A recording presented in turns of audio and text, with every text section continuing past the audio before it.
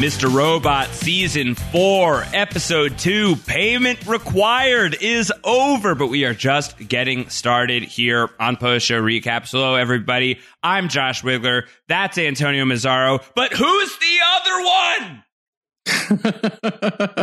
one? Well, I swear to you, Josh, it wasn't me. What? If it's not me and it's not you, Josh, what? It must be whoever's listening to us. Has there been a third podcaster with us this entire time and they were just silent on their end of the microphone the whole way through? Is it Mike Bloom, Mr. X? Is that who it is? Oh, my gosh. We haven't said the name Coradonna often enough on the Return of the Mr. Robot podcast. Is it Fidelio? Esmail, have you infiltrated the post-show recap servers? Are you listening in right now? Who is the other one? There's been a honeypot the whole time, and you guys are all just stuck in it now. This is, a normal episode, a contemplative episode, a sad episode, and then that? And then a game changer. And then a game changer. Full effing game changer here. So we'll talk about all of that in copious detail throughout this podcast. First of all, thank you so much to everybody who has welcomed us so warmly, returning to your podcast feeds with the most Mr. Robot podcast here on Post Show Recaps. If you are not subscribed already, strongly suggest that you do. Find Mr. Robot feed on your podcast app of choice. If you listen to us on Apple, you can get our short link is postshowrecaps.com/MRRobot. iTunes. We've got some feedback that we'll get into by the end of this episode. You can send that our way either on Twitter. I'm at Round Howard. Antonio is at AC Mazzaro. How many Z's, how many R's? 2 Z's, 1 R, and no robots. And make sure that you are tagging at Post Show Recaps as well. Hashtag PS Recaps is helpful as well. Or you can send us an email at mrrobot@postshowrecaps.com. Clearly, this podcast is going to contain spoilers for Season 4, Episode 2, and nothing is going to be as spoilerific as the way this whole season began, obviously, and by the time you're listening to this, I'm just giving you the very lightest of spoiler warnings still on that one, because it's so fresh and traumatic, but that warning is over. Angela's dead. Angela's been shot. She's dead. And why do you gotta go back there? And because that was like so guttural and awful and painful and terrible and required a lot of processing on an emotional level. And not that there isn't emotional processing required here in Payment Required, not the least of which is because Elliot and Darlene, who have long been without their father and have more or less been without their mother for the last several years, it would seem, but now are literally without her, as Magda Alderson, her death hangs heavy over this episode. Elliot and Darlene lose their mother.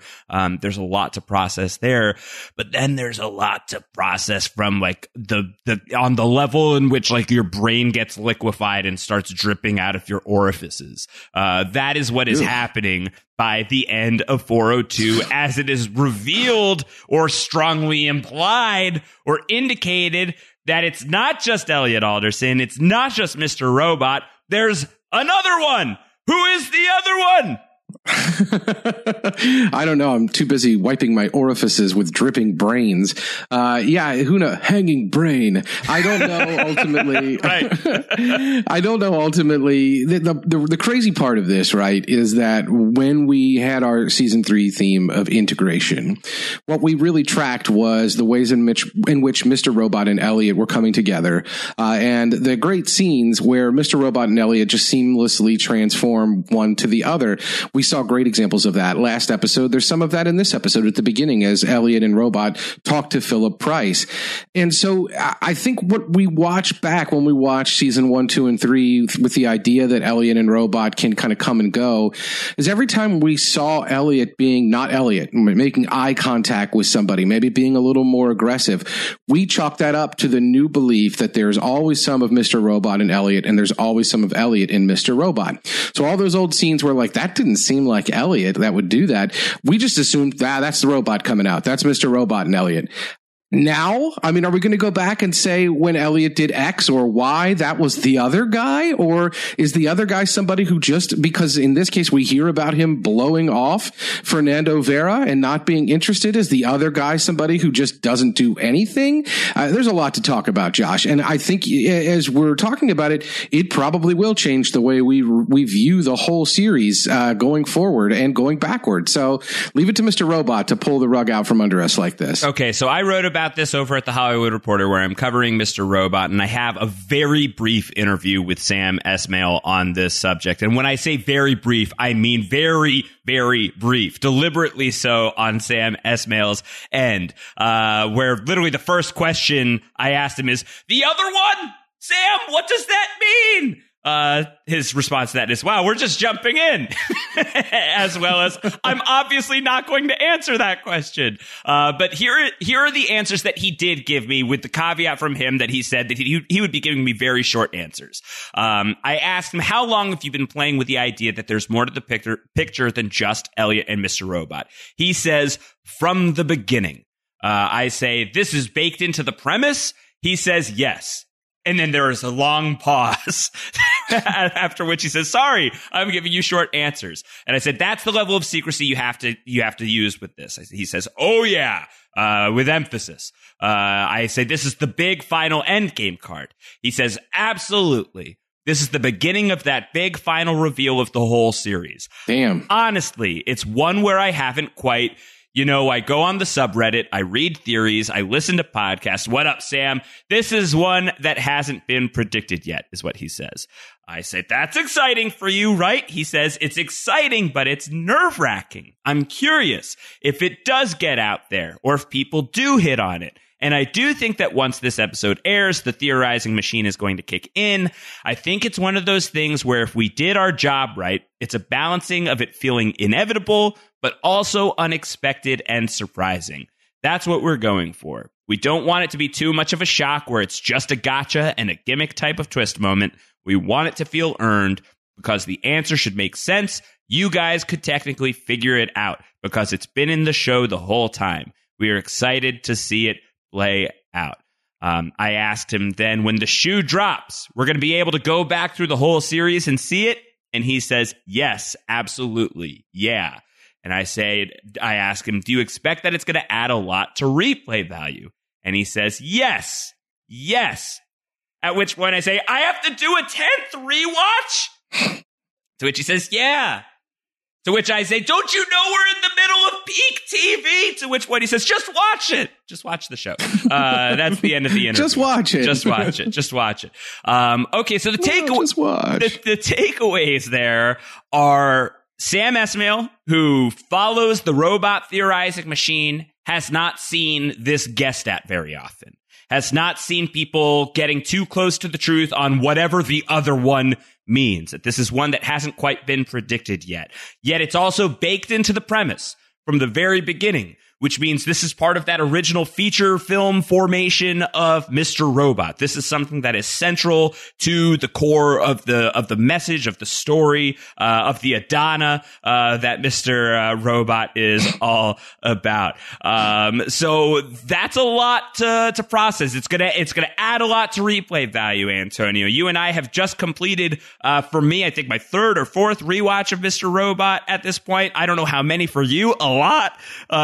And we're going to have to do that again. Like John Locke with the orientation video. We're going to have to play that again once this is all said and done.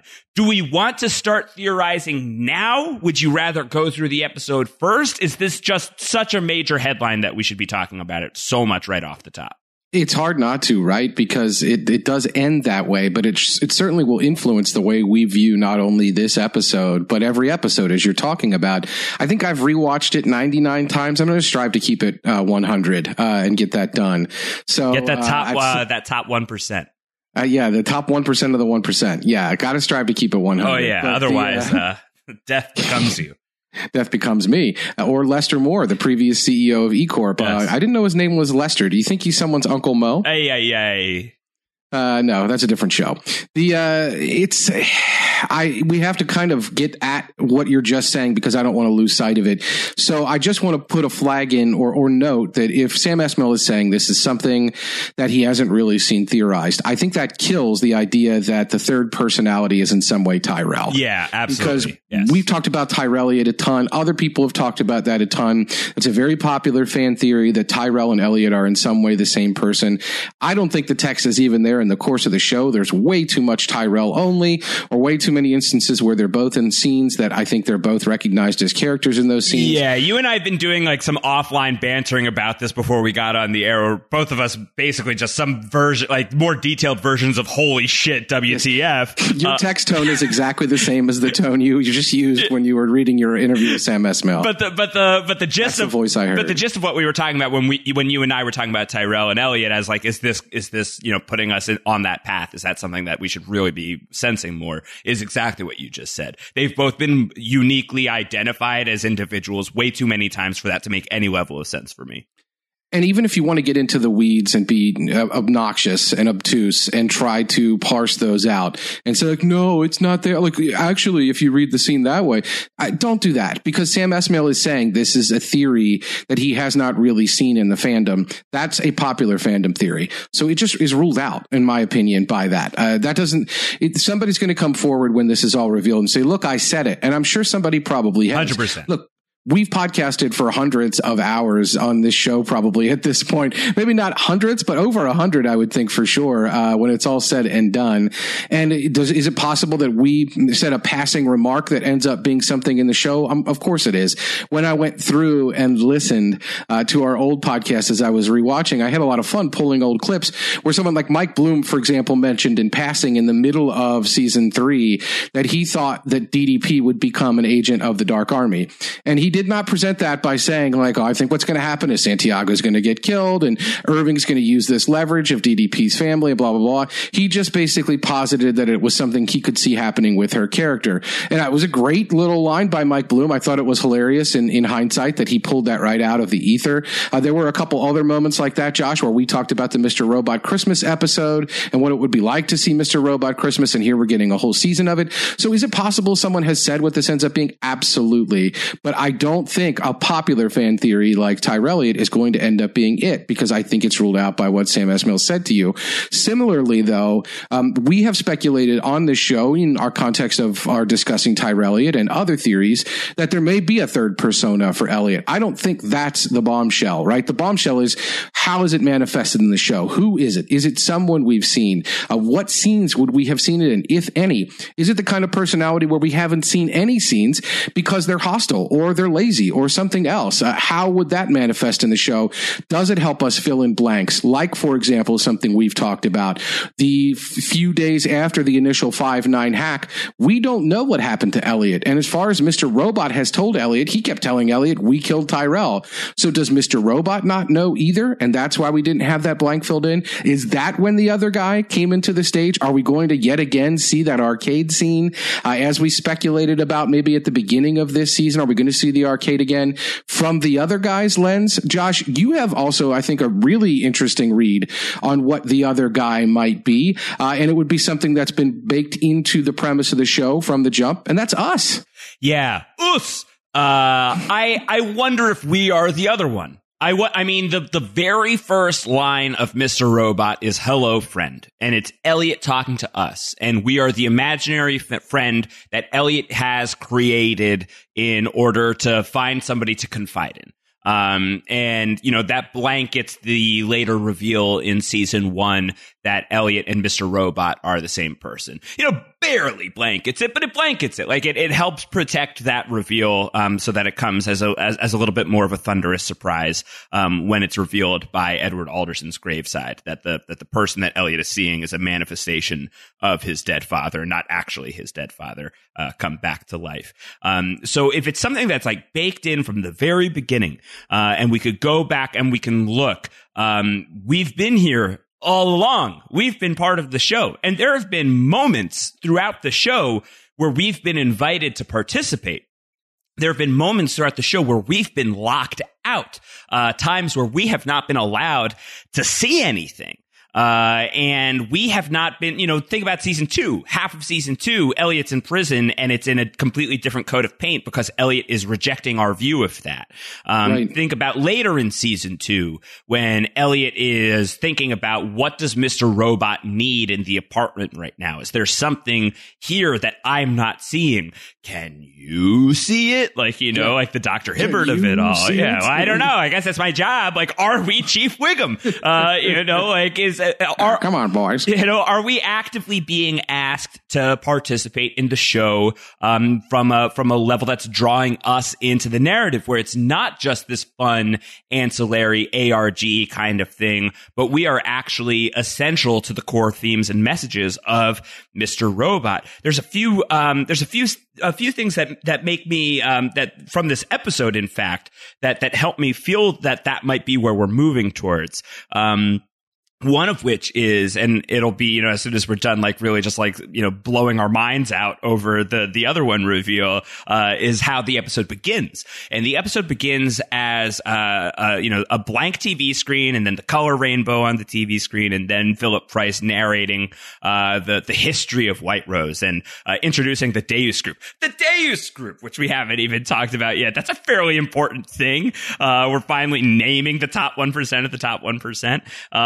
And getting that full history from Price's perspective, as bordered by a television set. Like you can literally see that these series of images, this montage of history playing out to Price's narration of White Rose's rise to power is being conveyed to us through a television. And is that just stylistically? Like, is that just like a stylistic flourish? And I'm not talking about like you yourself, you human being listening to me talking right now are watching Mr. Robot through some kind of a monitor, some kind of TV screen or computer screen or whatever. Literally in the shot, if you go back and look, it is bordered as though you are looking through like a 1980s TV set.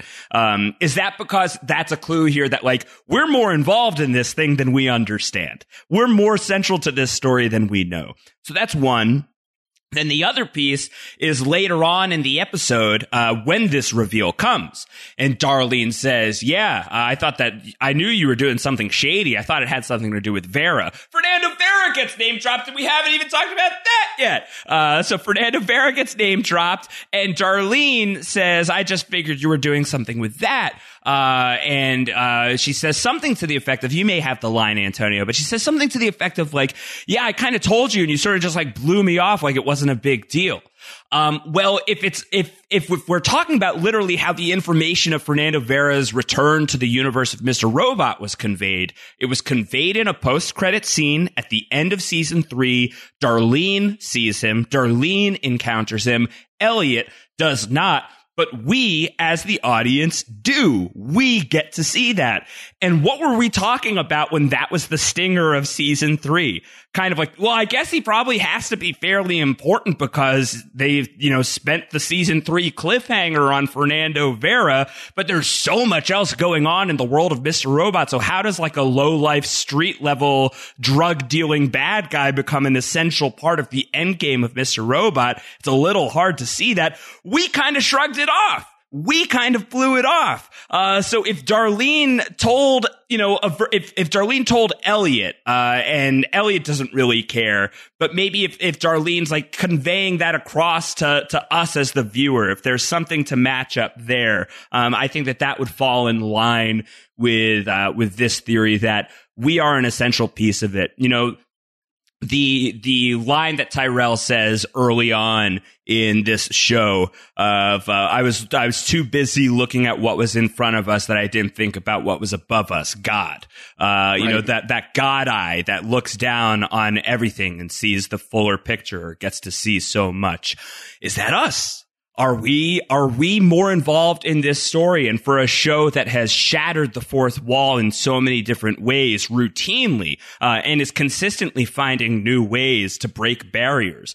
This is one of the reasons why this show is so groundbreaking. For a show that is so deeply about the idea of connection and disconnection, and disintegration and then reintegration and full integration, are some of the ideas that are being played with here in the final season of Mr. Robot, the idea of what it means to truly connect again. And when we have to disconnect from Mr. Robot, is that a choice that Elliot has to make to disconnect himself from Mr. Robot himself, to disconnect himself from the Mr. Robot community, the fandom, us, the people who he created to come along with him along the way. Could we be the people who need to take that seat at that table that it seems young Elliot is sitting in? That chair is not for you, Magda says to him. Is that our chair? Will we get to a point later on in the series where we are watching a scene unfold from that very fixed perspective? These are things I'm wondering. It's my top theory on the board right now, and I've talked a lot, and I need to take a sip of coffee. I like it. I mean, were we the third person in the room last week with no exit, with three characters who were trapped in hell? Are we always trapped with Robot and Elliot? Robot talking to us and saying, putting us in the same category as himself, saying, well, Elliot hasn't been talking to me much either, so of course he hasn't been talking to us much either.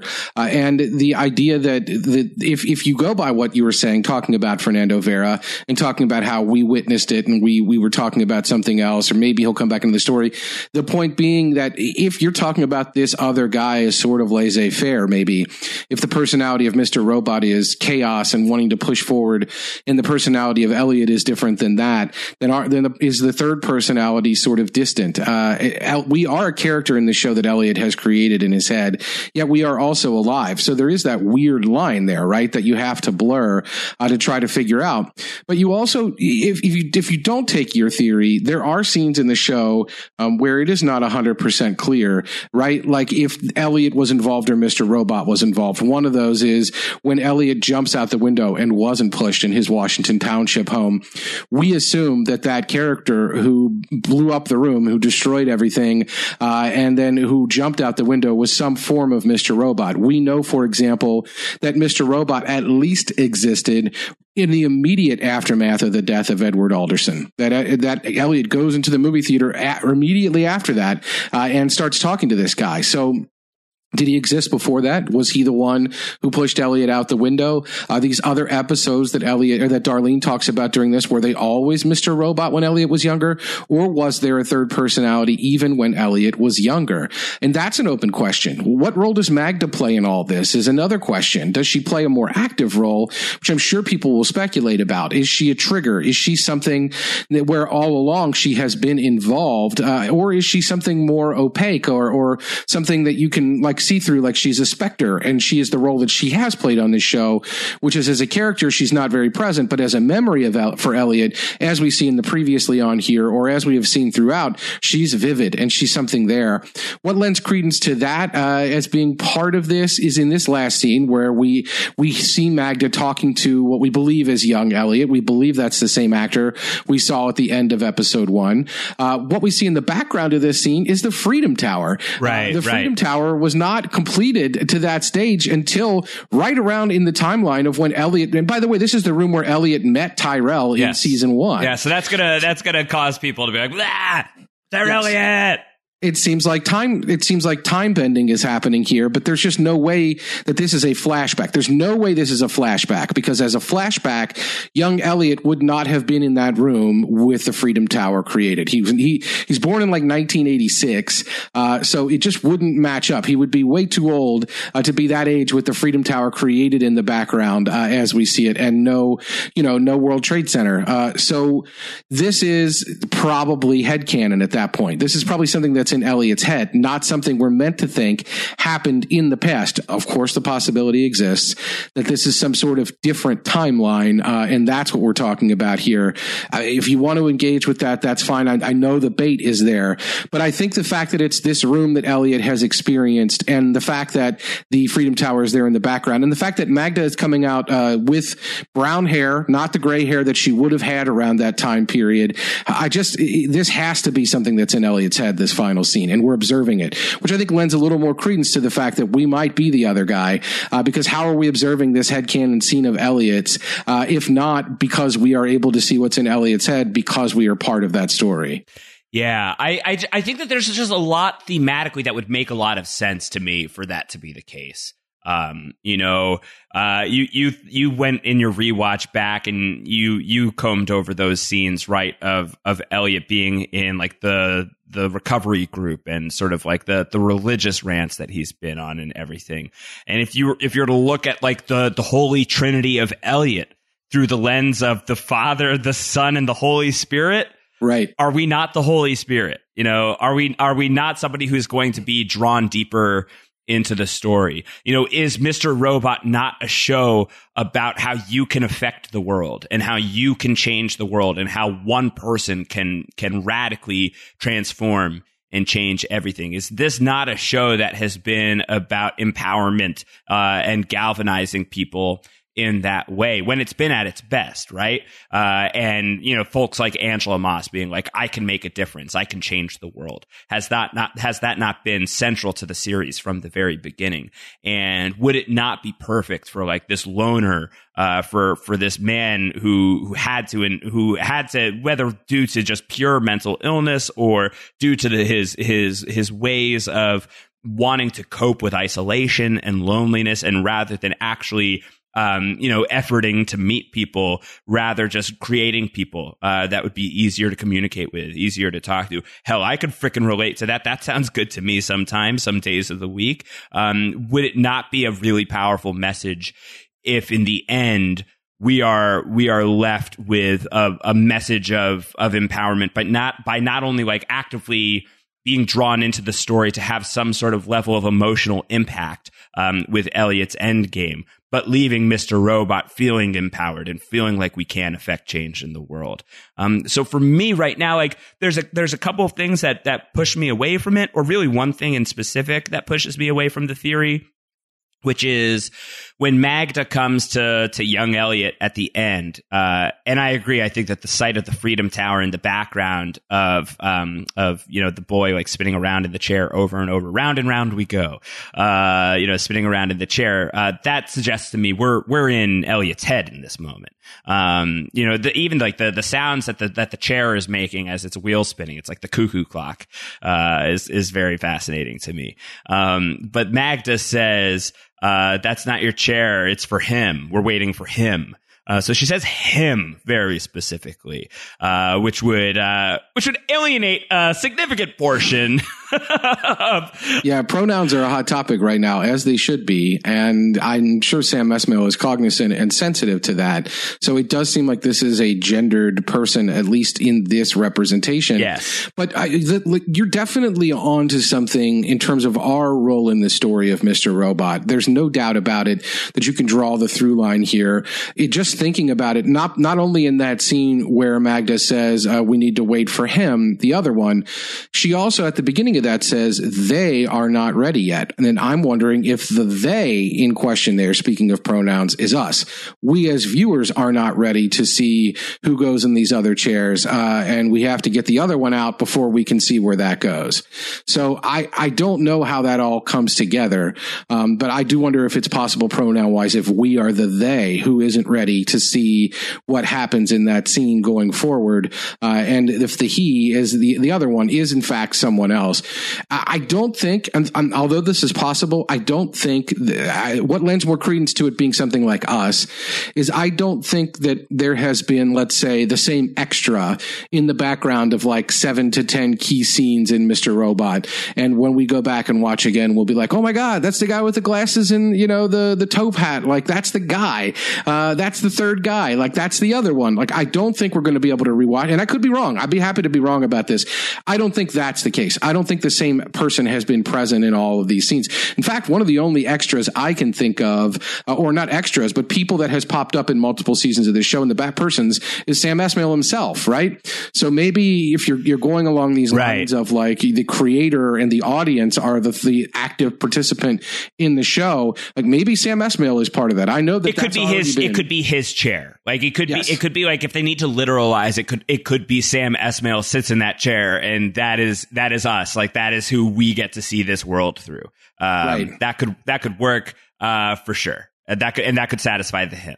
Well, and that you can get into the weeds on this because I've seen some speculation on Reddit this week after last week's episode as to the why. Why would Philip Price have Elliot die only to bring him back? And we talked about that a little bit on our podcast. I think I'd seen some speculation that, hey, Elliot didn't die. Those guys, they weren't real. Like they were manifestations.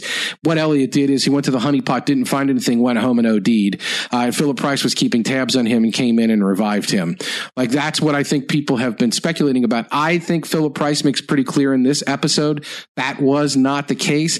I don't think that means that some form of Sam Esmail is not present, which I have also seen theorized on Reddit, that Sam Esmail may be some manifestation of Elliot's personality, that he is not that. And so he could be standing in for us in that way. So there is that possibility. I mean, I don't want to spoil it, because anyone who hasn't seen it should go watch 2001. The end of 2001 is this sort of like crazy mind-blowing thing that makes you just think about like your role in the universe, like your role in stories, like your role in anything. And I'm wondering about how that would square, since Kubrick is such a strong connection and influence on everything that goes on in this show.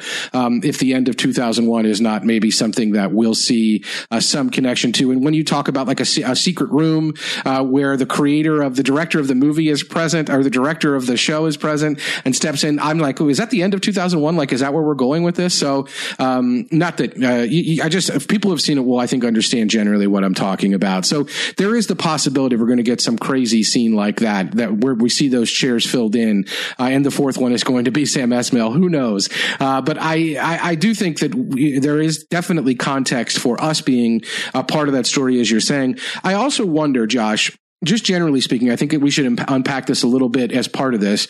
So in season 1, when Elliot can't remember Mr. Robot, and can't remember that he is Mr. Robot, and he can't remember that Darlene is his sister, and now Elliot is clear-headed, he can remember all those things.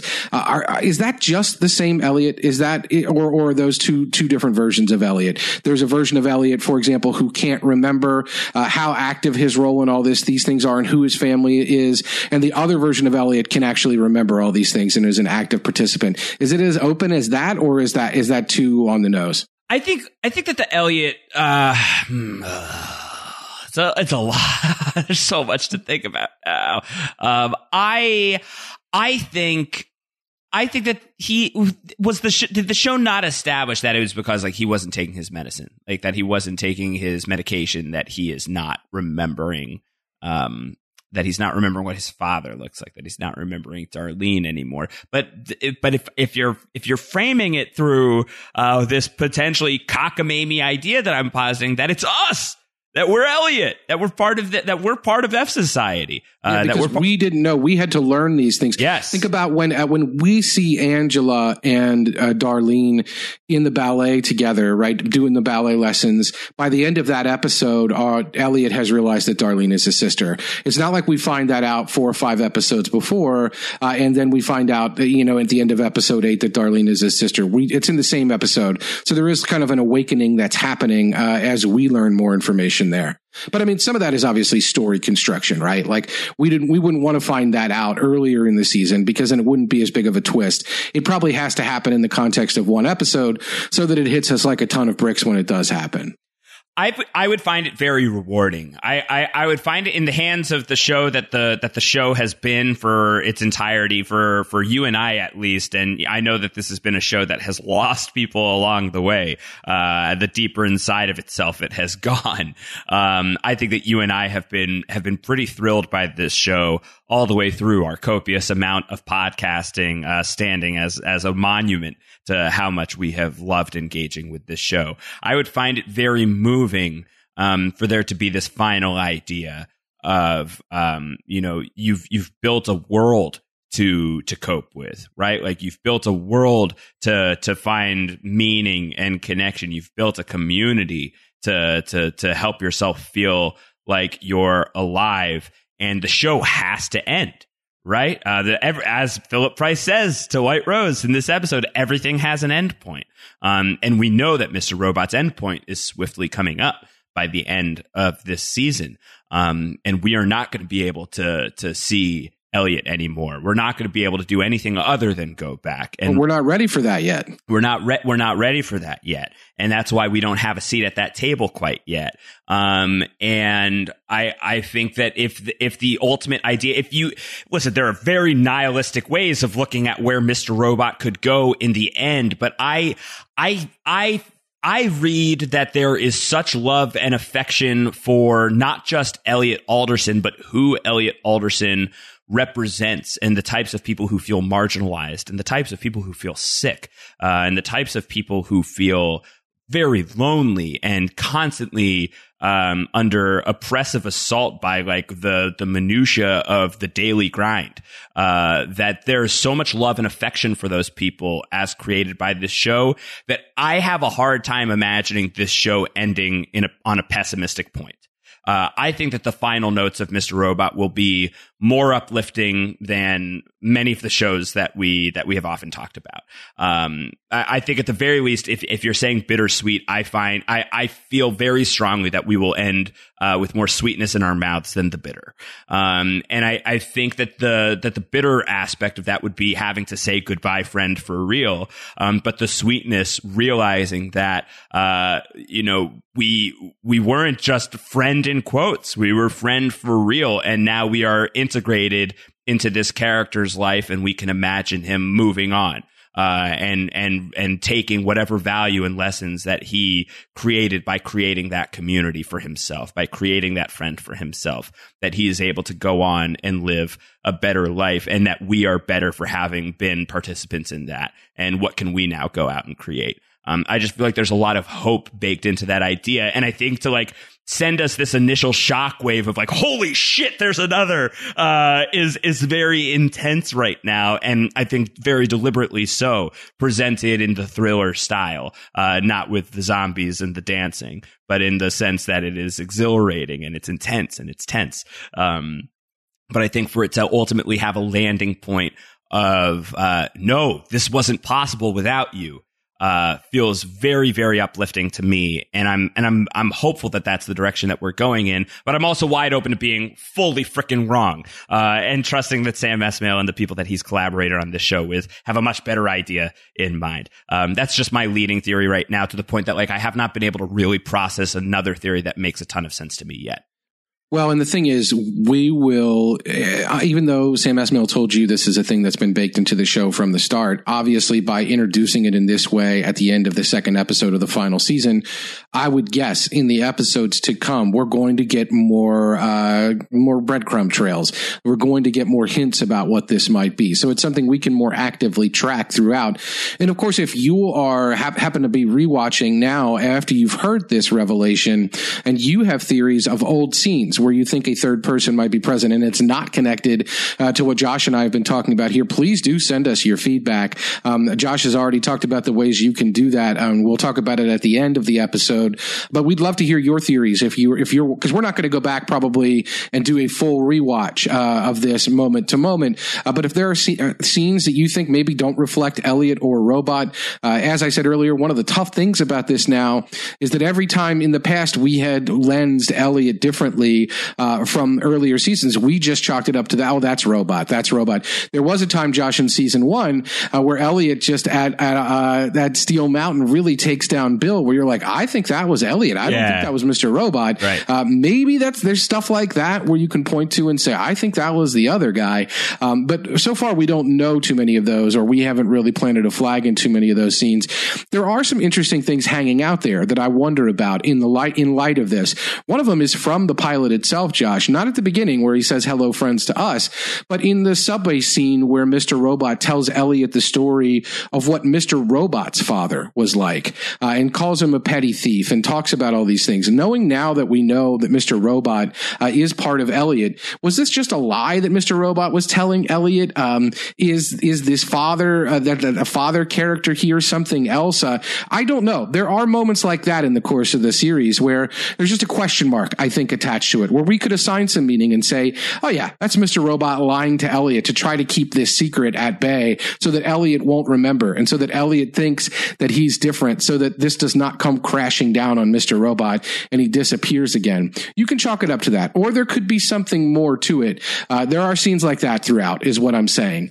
And I don't know if any of those look differently now that we have the idea that there may be another guy in play that isn't us, but that is something else. As I said, I'm fascinated by the idea that the other guy, Darlene told the other guy about Vera, and then nothing happened, at least that we see so far. I think it lends credence to the idea that it's us because we couldn't do anything about it. We found out Vera was there, but how are we supposed to tell Elliot? And part of the reason maybe we haven't seen this other guy a lot is how does the other guy talk back? Maybe we have been seeing him the whole time, and we can't talk back. So he's been there the whole time. It's us, but we have not been able to talk back. So that's a possibility. But the other possibility, if it's not us, is that what is this other guy like? Is he working with Vera? Right. Is that something that's been happening that we don't know about? So this will be an interesting thing to track as we go forward and watch more episodes in this season, as we find out little tidbits like, oh yeah, you talk to me. Like, is this the kind of guy that works with Vera? Is it the kind of guy that doesn't care about these sorts of things?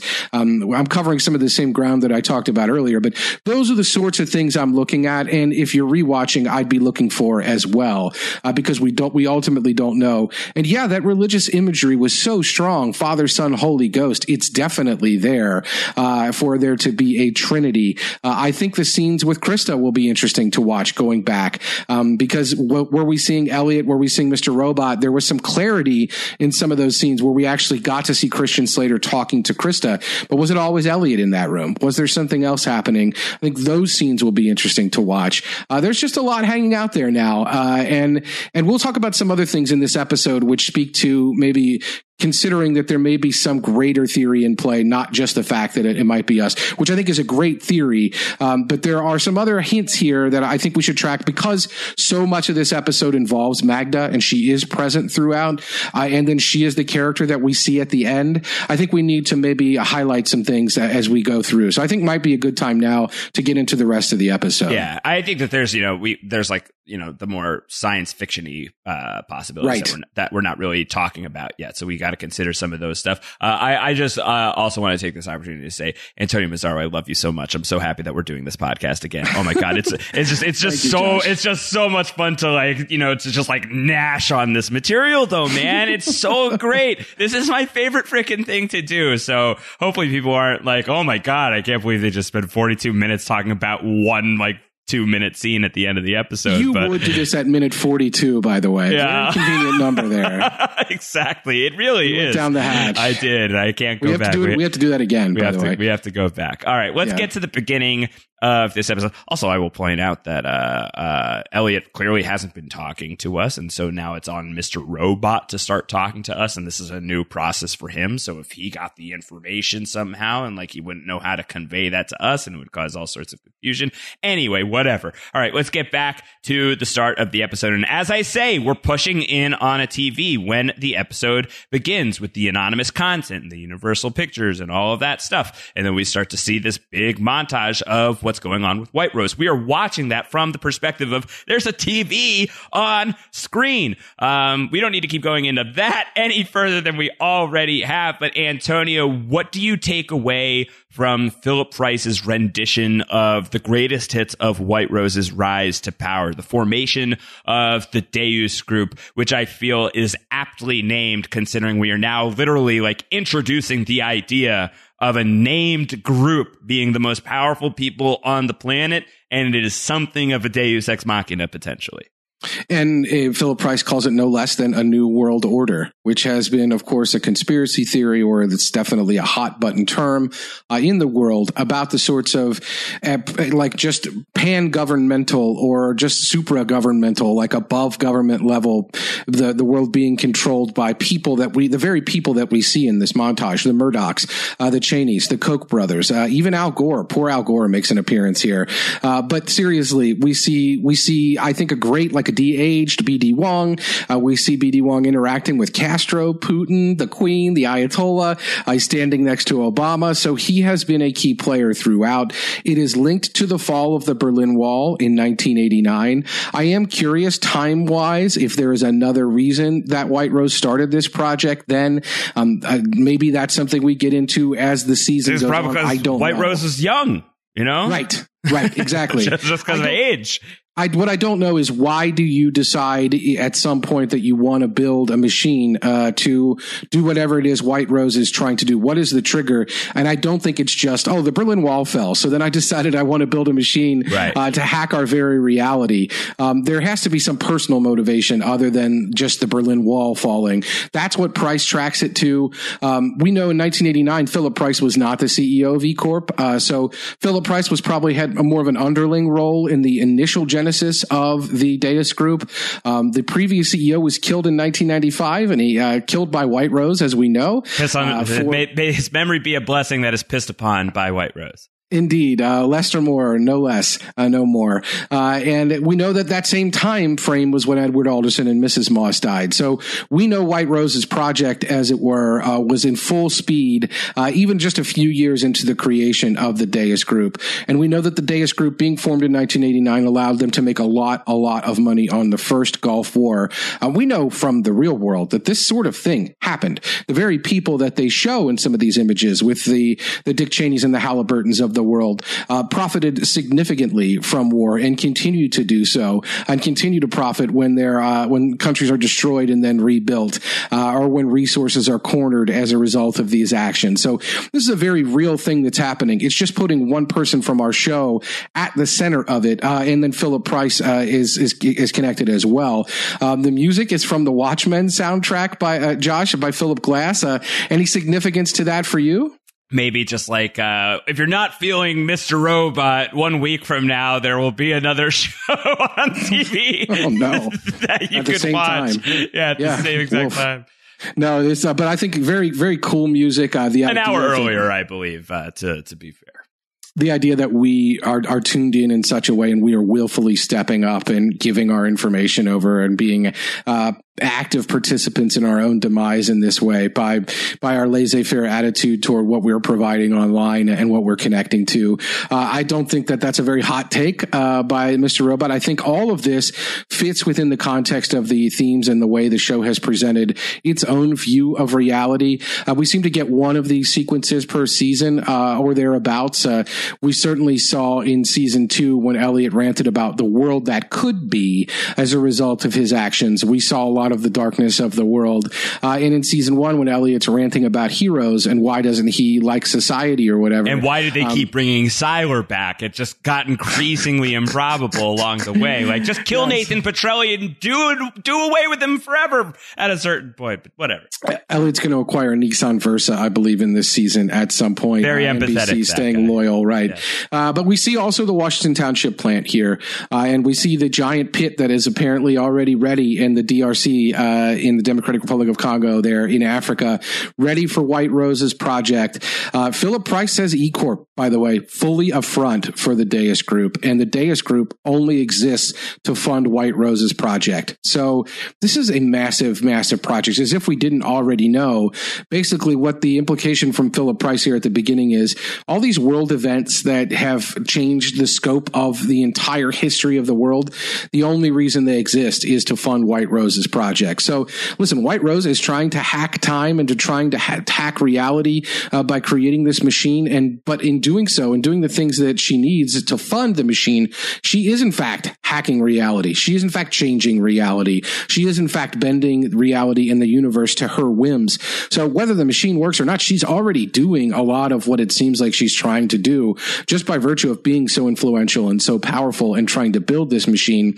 That her project is the only point of Deus is, I think, very significant at this point. Like, this whole thing exists only for that reason. So I'd say so far she's being pretty successful. Price presents a picture, Josh, that basically says we can't do anything about this. But then I think we get this great scene where Robot and Elliot are tag teaming Price in saying, like, you can do something about it. And they're both saying things. I don't think that each is taking a point of view. I think they're both speaking from the same kind of foothold.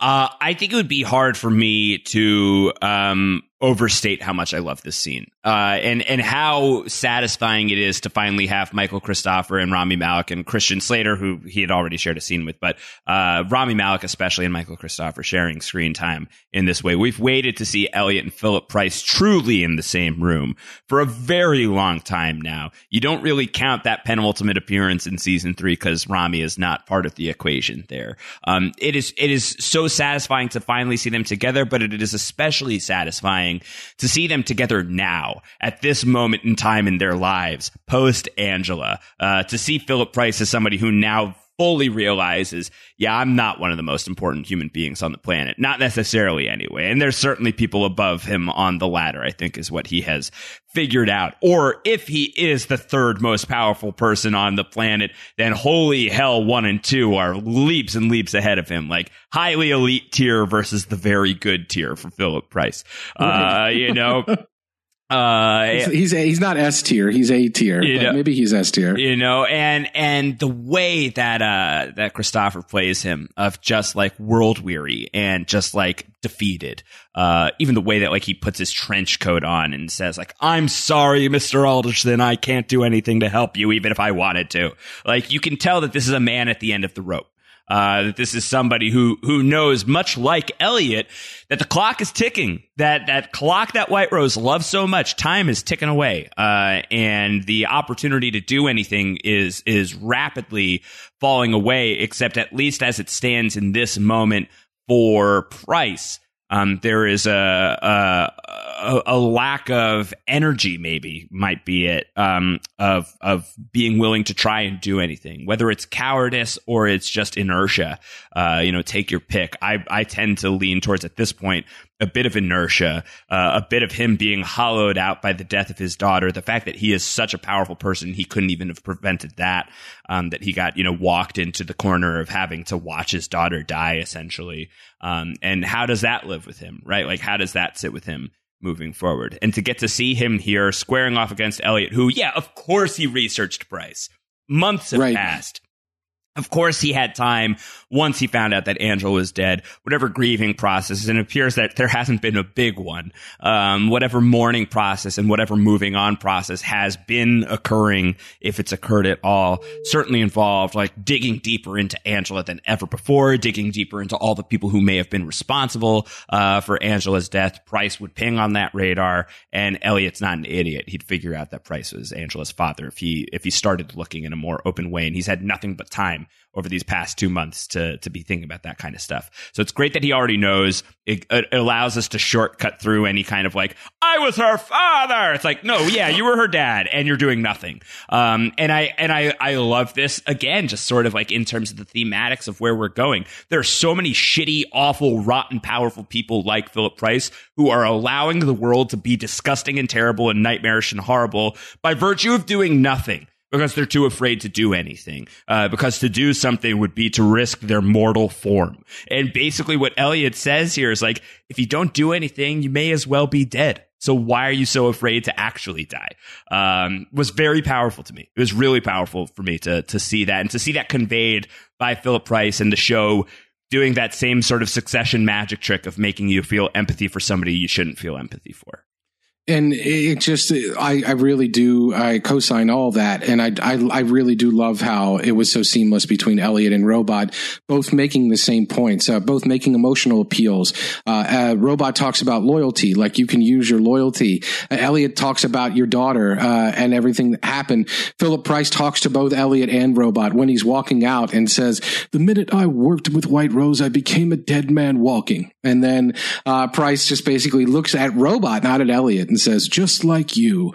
So I just love the interconnectedness of all of that. Also, speaking of interconnectedness, we just want to make clear when you talk about Elliot doing his homework and knowing who Philip Price was with regard to Angela, we saw last episode the reference to the fact that they watched Angela get abducted into a van on security footage. You could draw the line where they probably found the source of that van and they followed followed it on other security footage, and they maybe found where the van went, and they linked that to Philip Price, and they started looking to Philip Price more. And you could draw those lines together how that happens. But similarly, you could draw the lines clear where Elliot and Price both know that White Rose is Zhang and Zhang is White Rose. That is not something where I'm not sure if it's been I think it's been overtly clear with regard to Philip Price, but we've not seen the eureka moments on the show of people linking those things together. We've talked about it a little bit on this podcast, but it is abundantly clear from this conversation, at least, that throughout this research, and it was clear last week, I believe, when Elliot was seeing Zhang's name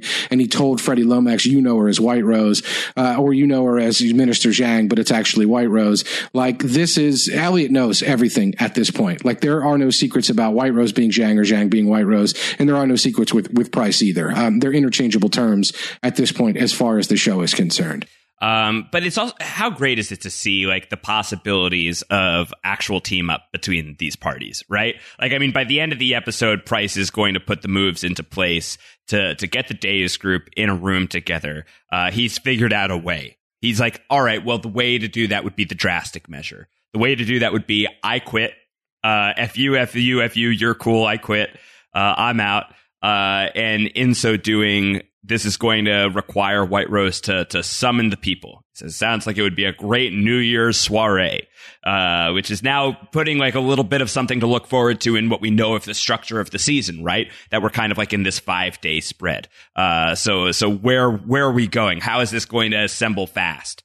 And this is, the same guy who walked out of the room, as you say, saying, I'm a dead man walking. There's really no point. Somewhere between that walking away and him reappearing on our screens, he's figured out a way to help out Elliot, and maybe to quote a certain fallen Avenger, wipe some of that red off the ledger. Definitely.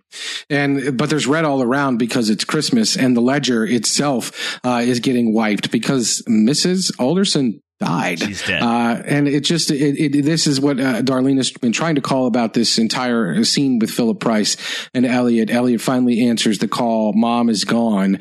And then they go right to the home where we have been before when Elliot visited his mom in season 2. Before he gets out of jail. Before we go to the home, was there anything on the board that was new that caught your eye, or is that all the same deal from same stuff? I didn't really see anything new. I mean, there's a lot of there, as we talked about last episode. And I think some of it has to do with the ARG. Some of it is just pure Easter eggs.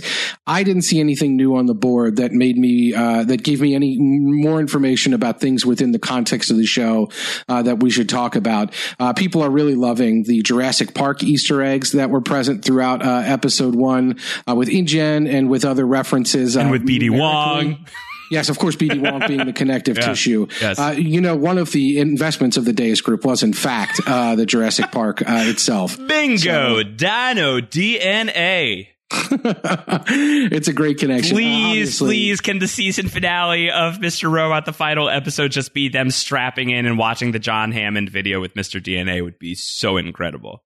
I want Jeff Goldblum to show up on the show, so yes. I'm full on embracing the connective tissue, the connective DNA, if you will, all right, between Jurassic Park and Mr. Robot. Let's go to Magnus. I didn't mean to interrupt you. I just didn't want to let that pass by in case there was anything new to talk about. No, it's a good shout. At Magda's, the lady who is telling them their mom died.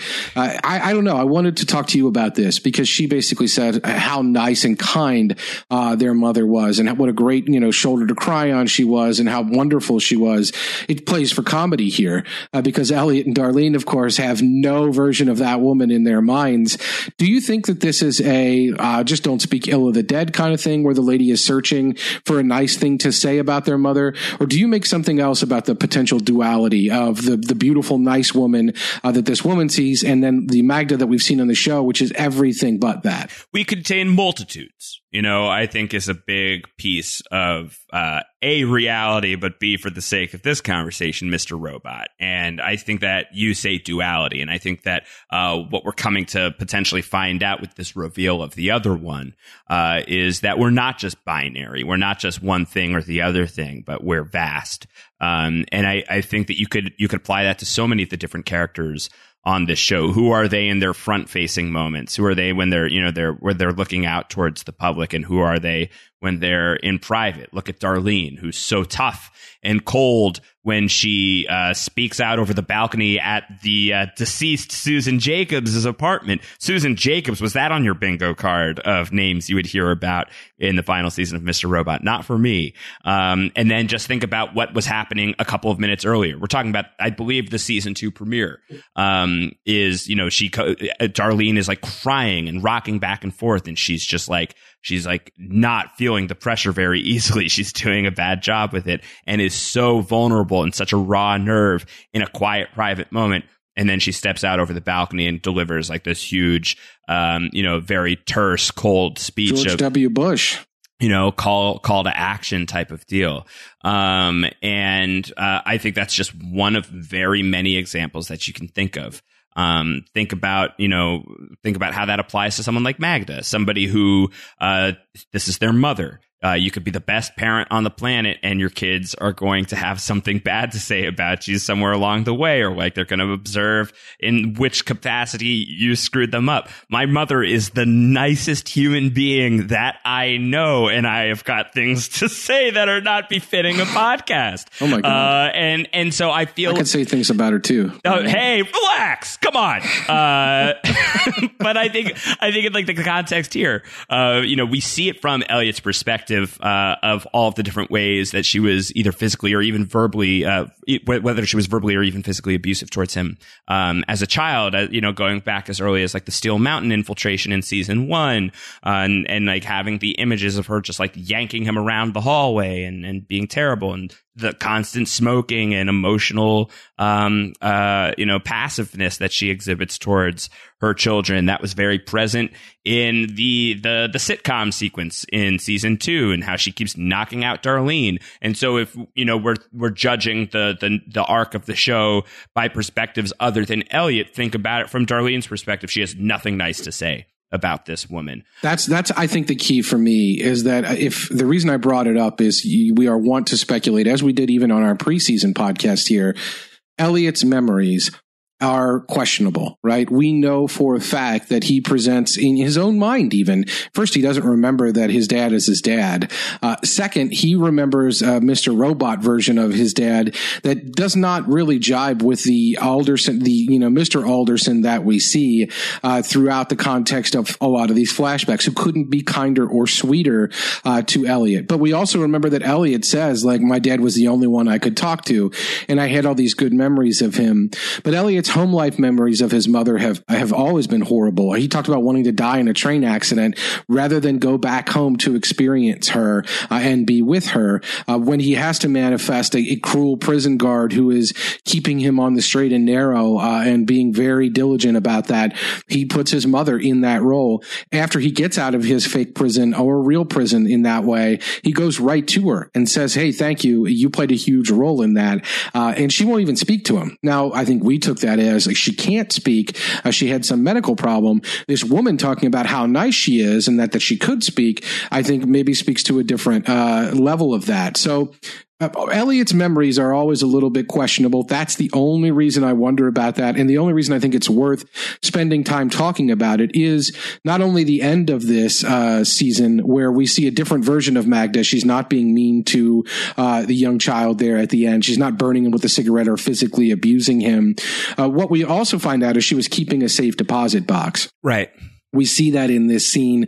It could be a red herring. It could be a MacGuffin. It could be one of these things that, we think the story could be key and center around, and it's really not. Or there could be something more to it. And it could involve another personality of Elliot if it's not us. It could involve something else in the story. It's worth tracking that with Magda. Also in this scene, when Elliot and Darlene are there, the clock is stopped in her bedroom. Yeah, you had pointed this out to me that this is carryover from season 2, right? Yes, conveniently. That's a great thing from continuity. For example, if you're going to have a clock in a scene, it's probably better that it's stopped so you can't track, this was on this minute, this was on that minute. It's a nightmare to try to reset it after every take and just get it right in the background. You don't want like a clock like this with markable hands. But when Elliot goes and visits his mom in season 2, the clock is stopped at this time, 11:15, and the second hand is on 37 seconds. And he remarks like, hey, your clock's box broken. I'm going to have to get them to fix it. When we go back to the room, it's still at 11:15. The second hand is different though. So I don't know if I doubt it's a continuity error. I think it's probably there to screw with us about a time slip or what's going on with time. But I have to note, it's at the exact same hour and minute, but the second is different in the flashback. It's 10 seconds or 15 seconds ahead.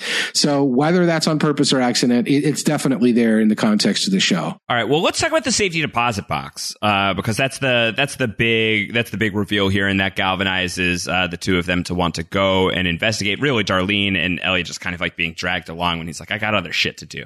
But they're going to go on their little misadventure to figure it out. They're eventually going to come to find that the box is missing. That it's policy to throw the thing away after missing payments. After what was it, like 90 days? Is there like do I have the timing on that right? Something like that. Something like that. But the box is thrown away. Two things off the top of my mind is like, we should probably spend a lot of time talking about the fact that Magda has a safe deposit box, and perhaps that was very important considering that her husband worked for the Washington Township power plant that is fueling, that is the site that is White Rose's project. So whatever information may have been in there could potentially be of fundamental importance. And then the other piece of that is, how much time should we really talk about it since the deposit box is totally missing, and everybody knows that if you delete something and you throw it away, it's permanent. It's gone forever. There's just absolutely no way to recover something. Like when Elliot threw the Mr. Robot jacket away and then it showed back up at his doorstep. Or when he thought that he couldn't reverse 5-9, but oops, surprise, potentially that could be undone. There's a lot to talk about there. Like who could have potentially recovered the deposit box? Could Dark Army have gotten it? Could somebody else have gotten their hands on it? Whatever it is, this is Chekhov's deposit box, right? Like, is this just to provide like some bonding between Elliot and Darlene, like to get the two of them feeling like more emotionally connected so that they're where they are by the end of the episode? Or is there critical information that Magda was hanging on to that we are to know at some point down the line? Well, the creation slip that Darlene finds, like the slip that shows that it existed, it has an invoice due date of May 18th, 92, which would certainly dated after the commencement of the Washington Township project, but prior to everything going sideways. We do know from White Rose at the beginning of season 3 that that Edward Alderson, played a key role in some of their early breakthroughs on White Rose's project. Is this somehow related to that, as you're speculating? A good question. Was it truly trashed or was it picked up? A good question. If it's trashed and something was taken out of the thing and it was thrown away, that's different than I think if someone else picked it up or if she picked it up and it's somewhere out there. The other thing I wonder about is if it's possibly tied to that Walkman. And this is my own personal theory here, but we see a Walkman that is also found in Magda's bedroom or Magda's room. We play the tape, of course. It's a very sentimental moment between Angela and Elliot. And the tape is a Mother's Day tape that was recorded seemingly by Elliot, Darlene, and Angela for Angela's mother. It says Happy Mother's Day. It was not for Magda. The question that Elliot asks or Darlene asks is, how did she have it? Why did she have it? And when Darlene says, cassettes are fully back, and puts the Walkman in her bag, we see a close-up of that happening, and we see Elliot suspiciously eyeing the fact that it's happening. I'm going to cap this off by pointing out that the recording of Happy Mother's Day on this cassette was on side B. So I wonder what is on side A. And I do wonder if the Walkman or something connected to that was what was in the deposit box. I don't know if that is true, or if we're ever going to find out what the A side of that single was, if the B side was Happy Mother's Day. But flip the tape over. I do want to know what's on side A of that. I do want to know if it's something that Elliot has reason to be more suspicious of.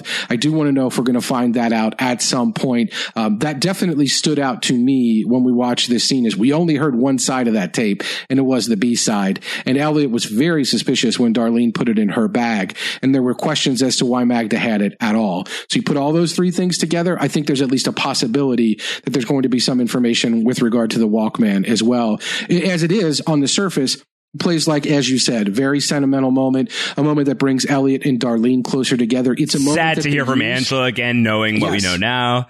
It's a moment that they use to process a lot of the stuff with Angela. Darlene comes to grips with the fact that Angela is deceased, and Elliot comes to grips with the fact that it's okay to let some of that emotion in and talk to Darlene on that level. They have that great fight on the way to the bank where there is, speaking of third parties interested or outside observers, there's a snowman sitting there on the bench that just says condolences to them as they have their huge fight about Elliot disappearing instead of emotionally engaging. So it's a great moment when they listen to this cassette because it's a culmination of that conversation. And it's a good moment that brings them together. They build from it at the end of this episode when Darlene is willing to full on join the team against Price, and Elliot is ready to welcome her into the fold, even if trepidatiously. He can't help but welcome her in, and she says he needs her, and she's right about that. They get there in part because they're able to come together and listen to this Walkman. I just think there could be something more there. Is there anything you want to talk about with like the Susan Jacobs of it all? I was so surprised to see her in the previously on. I was so surprised to see her name evoked in the final season. I guess I just never really thought of it of something that was going to be advanced any further, and that seems like that was an oversight on my end. Of course, it's going to be advanced further, if only that like Elliot and Darlene need to talk about the fact that she killed somebody. It's a good reminder that she's capable of that. And it's a good reminder that she isn't just a malware hacker, as she's described in season 1, that these people, the Aldersons, because of what they've experienced when they were children and knowing what Susan Jacobs' role in that were, they are capable of these kind of actions if they have to be. It's not something we see Mr. Robot pulling a gun on Romero. We know that he is at least more willing to do these sorts of things, tries to shoot Tyrell, right? So he's more willing to do these sorts of things than maybe we've seen Darlene be, even though she did it to Madam Executioner. But I think it just serves as a good reminder that they're capable of these things. As far as story goes, obviously we can't get anything out of Susan Jacobs. We leave the episode with Elliot saying, give me everything you have on her. Clearly, Elliot's going to use that as a conduit to try to find out more information. Where that takes us going forward, I have no idea. I don't remember Susan Jacobs having any associates. I mean, does it take us back to Scott Knowles in some way? Oh, please, yes.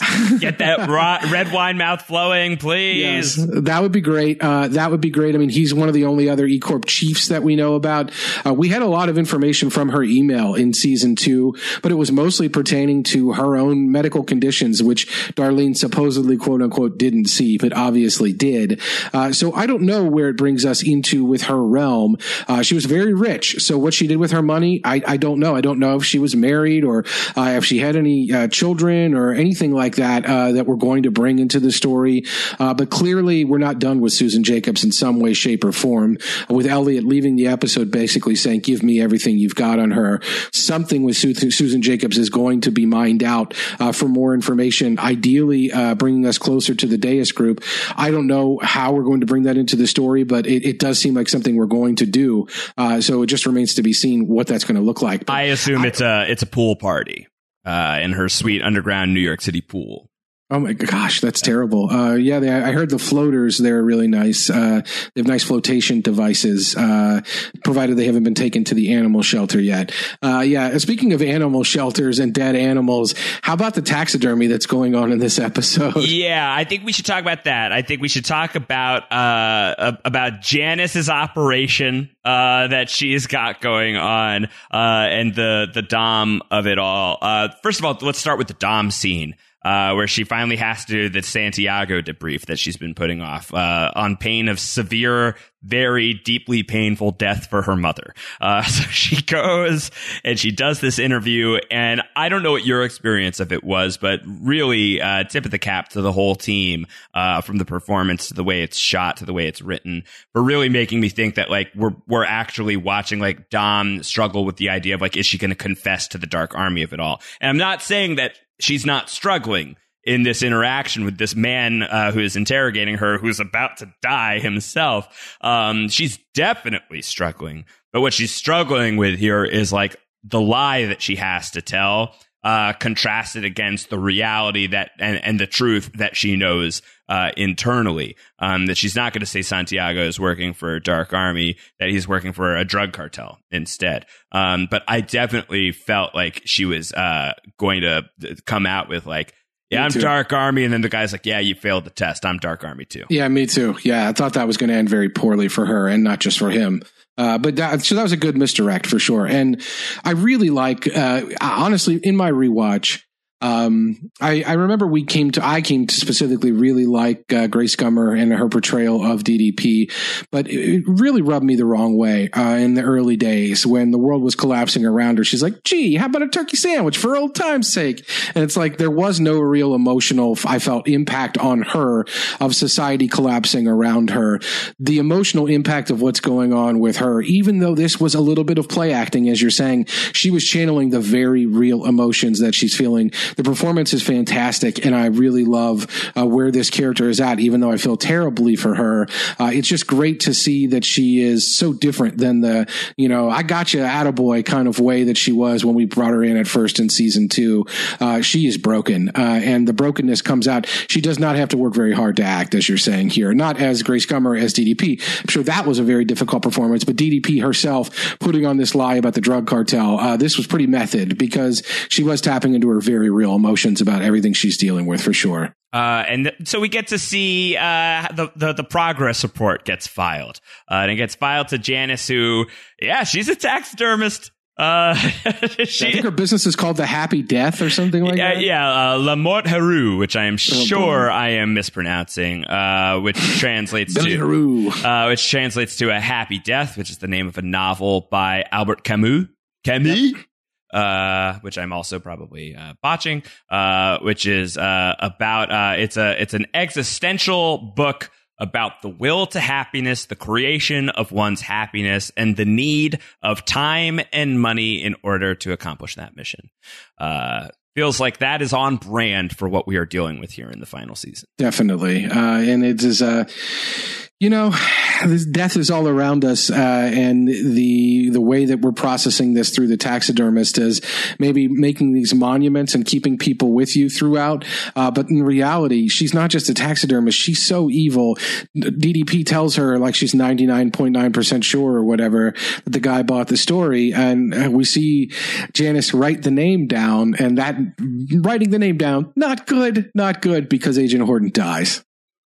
And also the dog that is already dead is going to be alive forever. That gets plopped onto Janice's desk. I just don't feel like that should go unacknowledged as we move away from the taxidermy scene, because that was the real big Janice reveal of the episode. And I'm like, why didn't I do that with Pardo? Oh no! You definitely should not have done that. Too dark army. I just miss him. He could have been with me forever. Yeah, that's true. He will be with you forever in your heart, and through all of ours as well. So don't worry. Do not worry. Santiago is dead. The investigator who is investigating the situation is dead. Indeed, Pardo is no longer with us. But we also meet a character here who I don't know if it's a throwaway, if this is just a scene that's there to kind of heighten what's going on internally with Dom, where she's interrogating this guy who apparently helps people disappear and go on to live their very happy lives.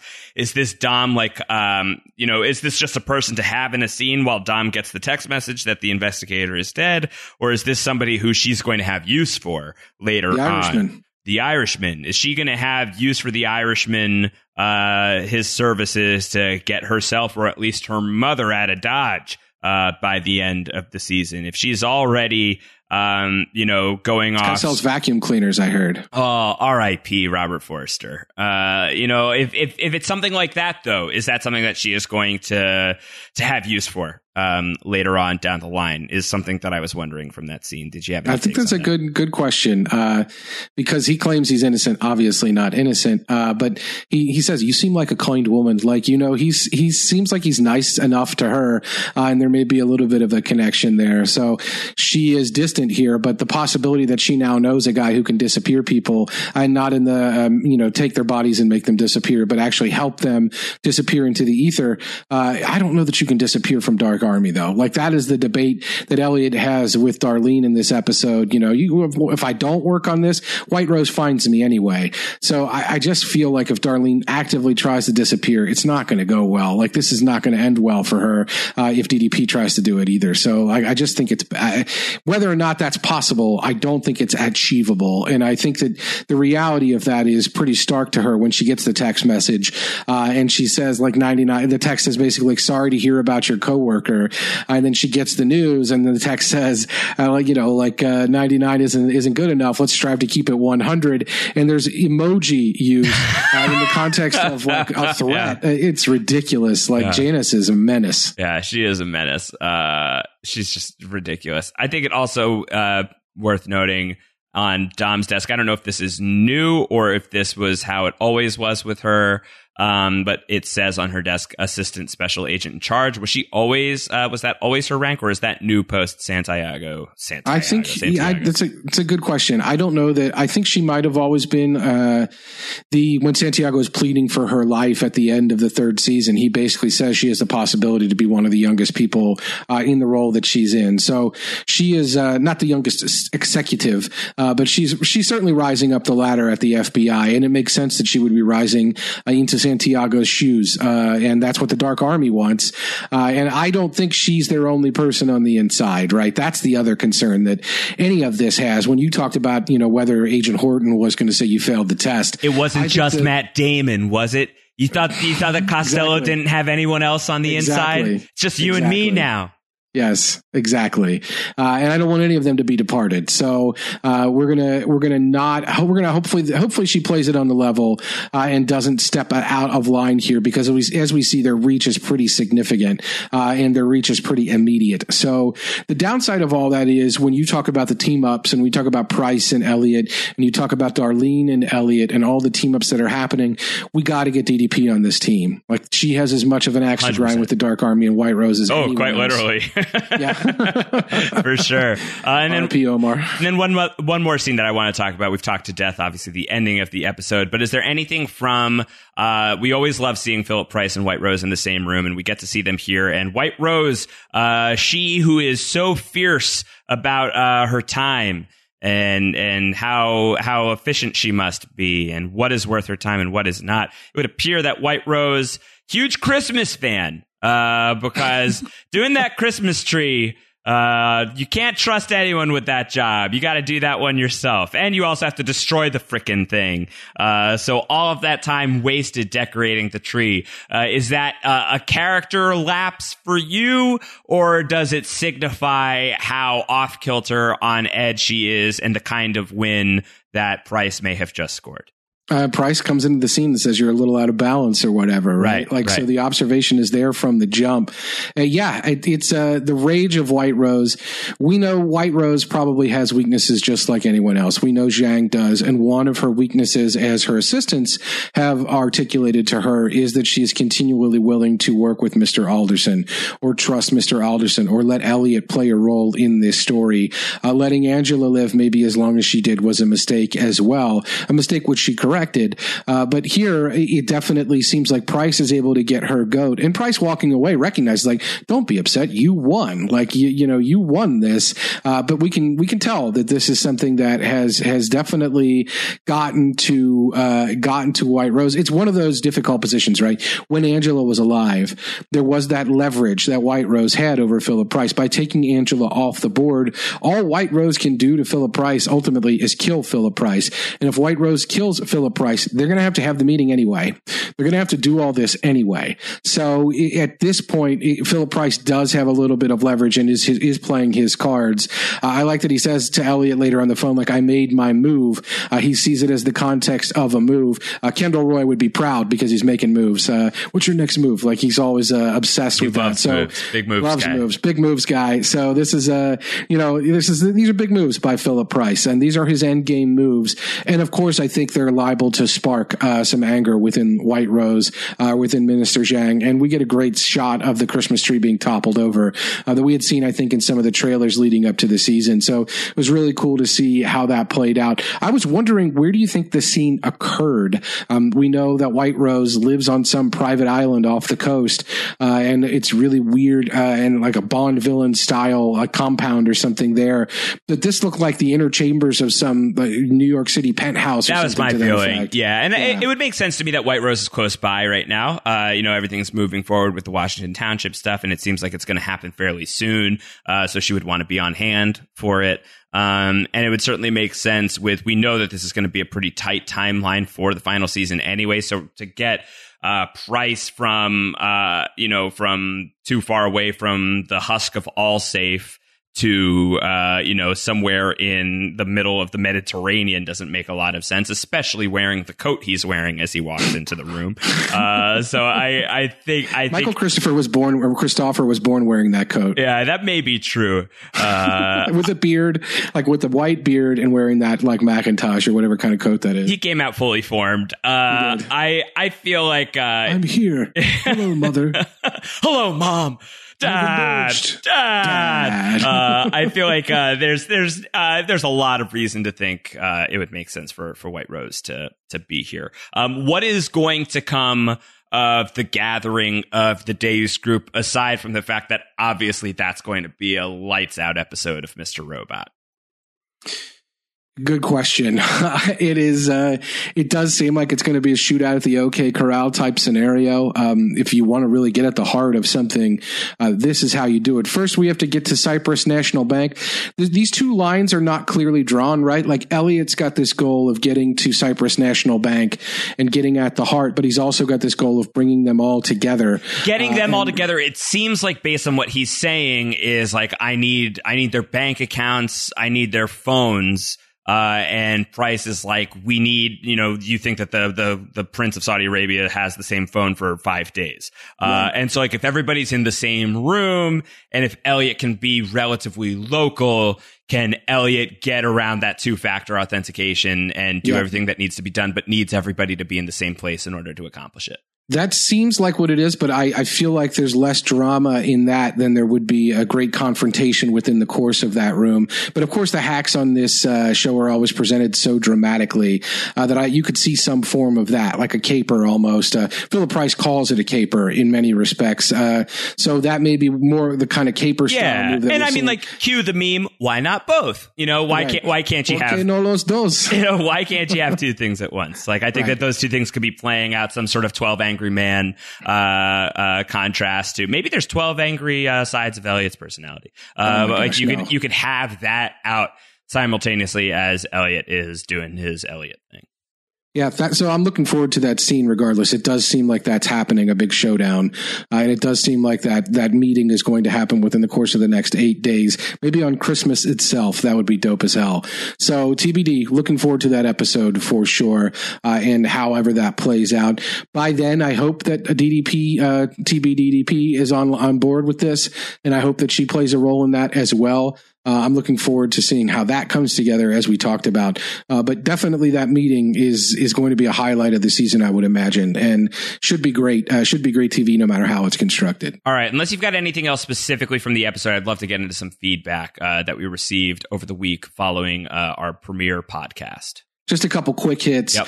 Cremation, cardboard coffin, cheapest urn. Very funny. Also really, really funny when Mr. Robot talks to Elliot at the funeral home and says, I'm kind of an expert at observing you. And he's worried about Elliot and it doesn't go well. And Robot says to us, I agree. That could have gone better. Fuck you. Yeah, I love that too. See, he's not great at communicating with us. It's why there would be all sorts of disarray between all three of us. Yeah, it's really, really funny. I laughed really hard.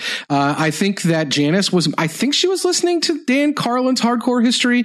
I'm not sure. I have to give that a second listen. It sounded to me like an episode I had heard in the past about, religious fervor and madness and comparing. You love that podcast. To the Manson. Yeah. Well, it is part of what brought Gavrilo Princip, I think, into season 2. So I think someone in that writer's room is a fan.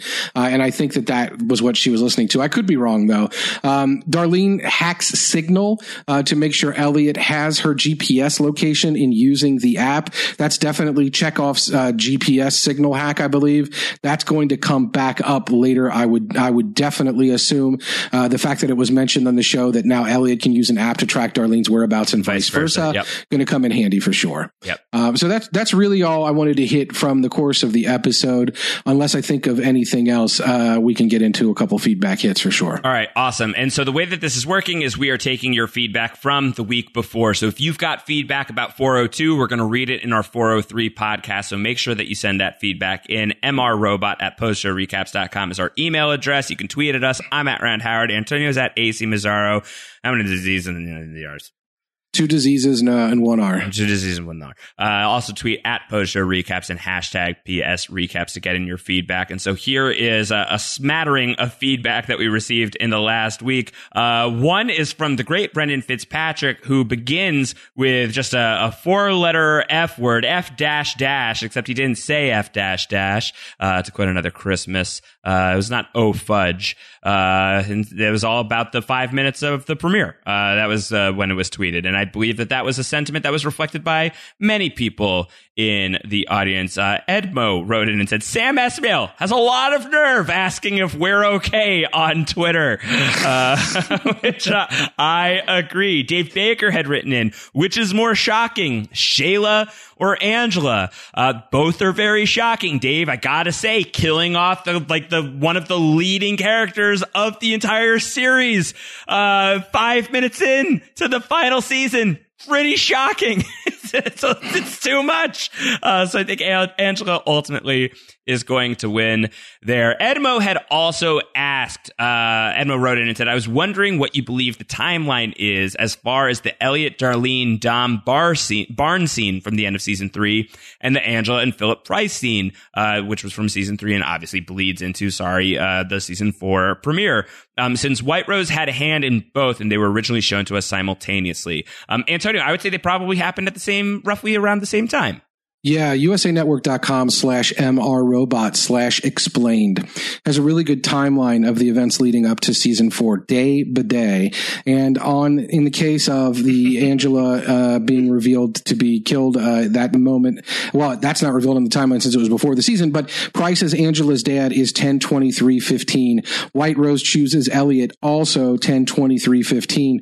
Dom becomes a Dark Army operative, 10/23/15. Elliot turns the tables, 10/23/15. So all of those scenes are happening essentially on the same day. Maybe not exactly at the same time as they're presented intercut, but very close in time for sure. White Rose is cleaning off the board a little bit on the October the 23rd, 2015. And you can imagine a scenario where White Rose, in one frame of mind, says to Grant, basically like, I'll see you later. We talked a little bit about this last episode, but White Rose in one moment is saying to her beloved, her assistant, like, we'll catch up later when this all works, and lets Grant and take himself off the board, take his own life. Losing Angela in that respect is not going to be that big of a deal to that person who's willing to let her own beloved go. And maybe she doesn't see this action as the same way we see it. So that is who White Rose is, and those things happening at the same time, I think definitely has some narrative value, but the timeline is pretty clear from USA. Yeah. Zach Brooks had written in and says, when it went to black, Elliot died there. Please know I hate that. Fairly triggered, Zach Brooks, by the idea that Elliot's heroin overdose at the end of the premiere led into us going into some sort of alternate universe where maybe it's like the last few synapses burning out in Elliot's head. Now that we've seen beyond the season 4 premiere, Antonio, is there any part of you that thinks that he's actually dead and none of this is real, or are you willing to let that go? I only brought it up last episode. No, I don't mean to like pin that on you. I mean, genuinely, I'm certainly willing to let it go. Yeah, me as well. It is interesting when we begin this episode, as you point out, with the TV premise, with the sitcom premise. And we're not the sitcom premise, but the idea on a show that we've done that before, where we've started with a weird TV scenario. It does make you wonder, like, it's a little bit disorienting at first, like, where are we? I just think the idea that Elliot died there and that was the end of it, at least in the context of this episode, I don't think there's any more fuel to that fire. Sir Pounce had written in and said, I'm from New Jersey and part Italian. It's sauce! Thank God. Gravy only goes on disco fries in Turkey. We're going to have a separate convo about what disco fries are, but that doesn't matter. Yeah, okay. We can talk about disco fries later. Corey Robinson. Goes well with a disco biscuit, I think. Corey Robinson. Well, on the topic, actually, Dave Baker had said, how do you think the macaroni made by Dom's mom would fare on Top Chef? I would guess not great on Top Chef. Tom Colicchio is a macaroni gravy guy, unfortunately, so you'd have to call it that to win his favor. Fair enough. All right. Corey Robinson had written in and said, in the scene in Elliot's apartment, Darlene appears to be talking to Mr. Robot or someone that she clearly thinks is right in front of her. But the physical, real Elliot is to her left on the couch. When she suggests that she saw Angela, Elliot responds, that's impossible. Her head does an immediate hard left, 90-degree turn towards him in response to his statement. The very next camera angle is from the ceiling of the room, confirming their actual positions in the room. We know that this show often uses camera angles to help tell the story. It also hides the larger points in plain sight, and the reveal is in the details. It seems clear that Darlene definitely thinks she's talking to someone beside Elliot. My question is, do you agree? And if so, who do you think she's seeing? She was talking about seeing Angela someplace else, so it's not Angela. Is Darlene somehow seeing Mr. Robot now too? I would say no.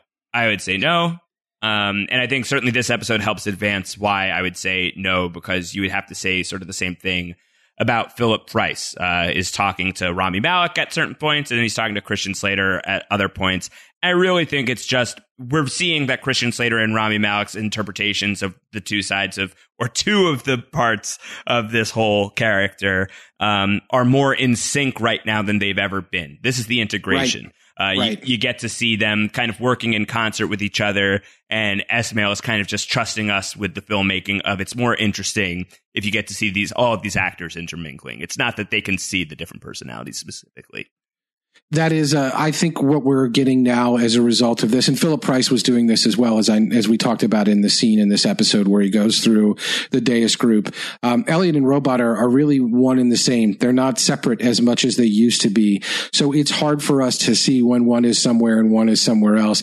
Even in that scene that is being referenced here, in Corey pointing out with the head turns and the head nods, that's the great moment where at the beginning of the scene when Darlene wants to talk about Angela, Elliot rolls his eyes and pivots away, and Robot strides forward, and Elliot is seen sitting on the couch. But then Elliot later comments on the scene and the proceedings and everything that Darlene is saying. Elliot comments as Elliot from the couch. So it's hard to understand, I think, as a viewer, exactly who is where and what way with Elliot and Robot in these scenes. We saw the disintegration when Robot was sitting on a couch with Darlene, and Elliot was watching from the other couch in season 2, seeing it in season 3 now, in the integration. I think I don't know that we can say Darlene is seeing Mr. Robot. I'm not sure we can clearly say which is which, who is where and who is doing what. And I think the show's having a lot of fun with that. Just showing that they really are on the same team such that we can never really tell who is where, whether it's Robot following Freddie Lomax on foot around a train station where Elliot is sitting in a train, or whether here Elliot pivots away from a scene, sits on the couch, but then Robot is talking to Darlene directly, but then Elliot leaps off the couch and shoves Darlene against that red dresser. I don't think it means that Darlene is seeing Robot. I think it just means there's not really a clear line anymore between the two. All right. Kelsey Ann writes and asks, I may be forgetting something, although I just did a rewatch, but did we ever see Elliot find out that Zhang and White Rose are the same person, because he seemed to know in this episode? I don't remember that either, but I can just assume that if he figured out who Philip Price is in relation to Angela, that figuring out that Minister Zhang and White Rose are the same person is not beyond Elliot's superpower purview. Right. That's kind of what we talked about, right? In this episode, just the fact that he's done all that research means that I think he's done the research to connect these dots as well.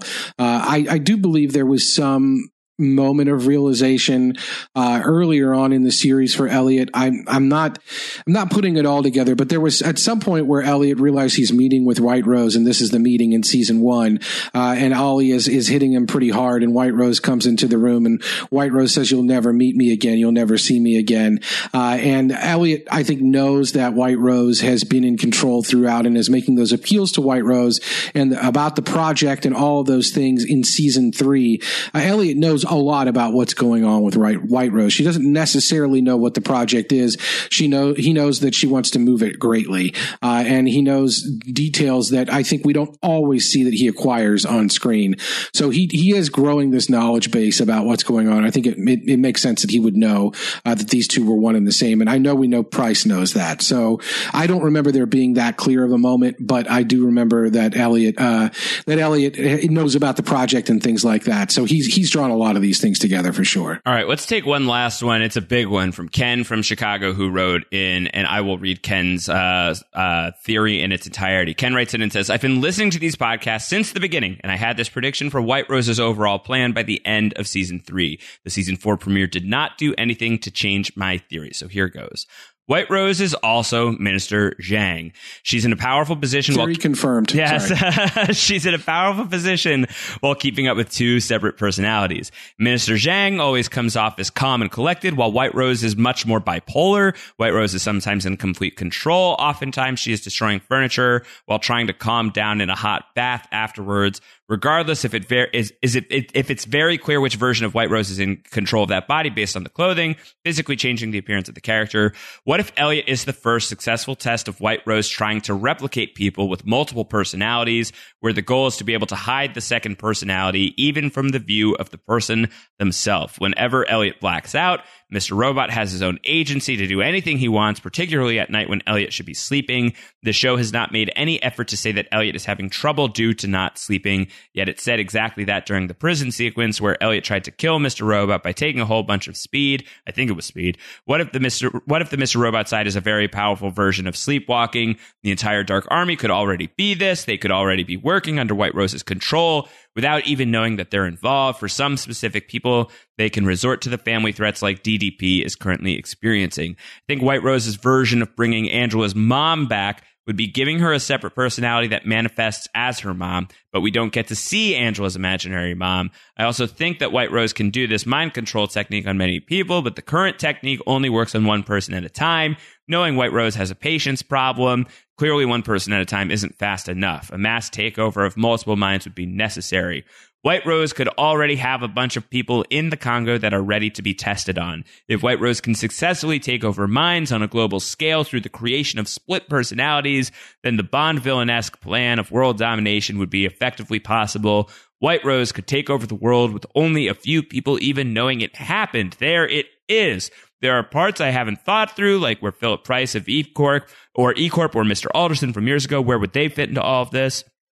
Perhaps they originally tried this mind takeover through the water supply, and people rejected it due to the cancer-causing properties. We know that White Rose has a history with E-Corp that goes longer than Philip Price, so I guess I'm also predicting that Price is much more of a hero than we were ever told. He's been fighting against White Rose's attempt at global takeover since getting the CEO position at E-Corp, and not to say that his battle against White Rose wasn't personal before, but the death of Angela would make the fight against White Rose personal now. I think we could say, that's the end of the feedback. I think we could say, Antonio, having learned more this week about Philip Price's history and E-Corp's history with White Rose, I don't think that there's much heroism to assign to Philip Price as it responds to White Rose's project. But we said we haven't really given much thought to like the science fiction-y aspects of what White Rose is working on, how that could relate to Elliot, how it could relate to what we just found out about Elliot and quote unquote the other one. Is there anything here from Ken's theory that you want to take apart, that you like, that you feel like is at least in play here in the final season? What are your thoughts on everything? I want to talk about a couple things. First, a mass takeover of multiple minds would be necessary.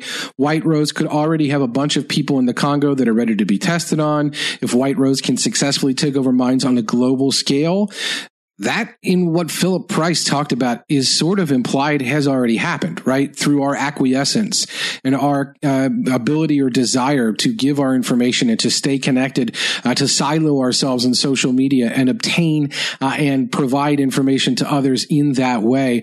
White Rose achieved that, right? White Rose, Philip Price says America was White Rose's grand experiment, to not control like espionage or to not spy on people through traditional means, but to do it in in this way. As far as a mass takeover of minds goes, you don't have to look very far to see how that plays out with regard to this, right?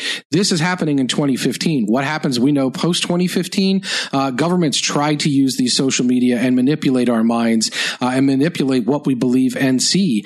We know that this happened. We know it's a fact. So as far as White Rosa's plan involving that on a non-sci-fi level, mission accomplished and plan clearly in play. So I think that's a really good observation from Ken as to like that ability. Now the sci-fi elements of it is a different thing, right? And as far as that goes, I think in this particular episode, the things I would flag that I think people who want to subscribe to this sort of theory might be interested in are what Magda's role in this might have been.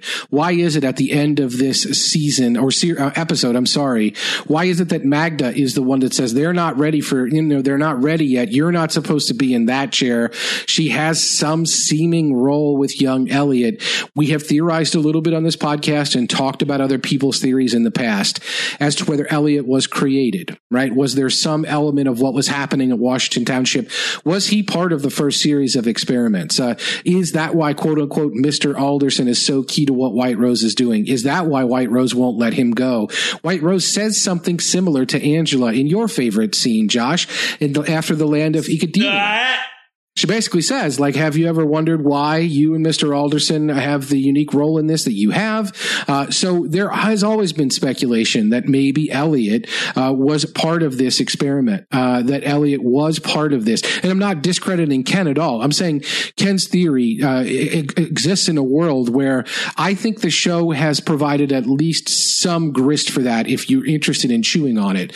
The question is whether this episode or whether the episodes to come are going to make us want to spit that out or swallow. Man, I've really mixed my metaphors here.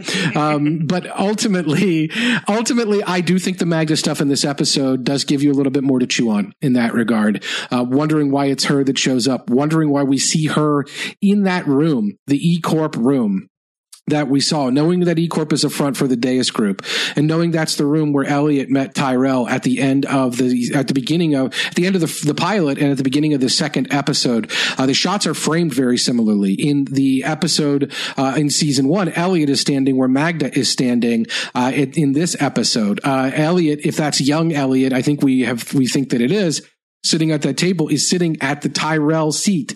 And so there are a lot of those connections there. And if you want to believe that Magda maybe had some role in this, and that her abuse was part of it, that she knew what was going on with Mr. Alderson, that side A of that tape contains some Manchurian-like programming, that there's a reason why she kept that particular cassette and it isn't just sentimental, that maybe that was tied into the safe deposit box. One of the things that is said as a passing joke, I think, by Darlene, or a little bit of a dig, when she's speculating what might be in the deposit box, she says something like a chalet in France, but then she says adoption papers, your adoption papers.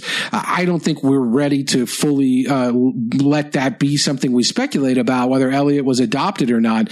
But I'm saying, by means of saying Ken's theory about like what White Rose is trying to do, or whether that's something that is there in the context of that show, or the show, I think after this episode, there's still some kind of legitimacy to that if we want to speculate on it. I think the show is providing us the platform to speculate on. I think overall, Josh, and you can chime in on this, I think overall we're still at the point we were at the beginning of this season, which is that the show can try to go in a sci-fi direction, or characters having sci-fi interests can be part of this show, and it doesn't have to take a hard turn into sci-fi being part of that reality for it to be successful in that way. It can be a thing where White Rose is interested in some science fiction elements and she's actively trying to bend reality, and we don't have to see that she's successful at it to have that be part of the story.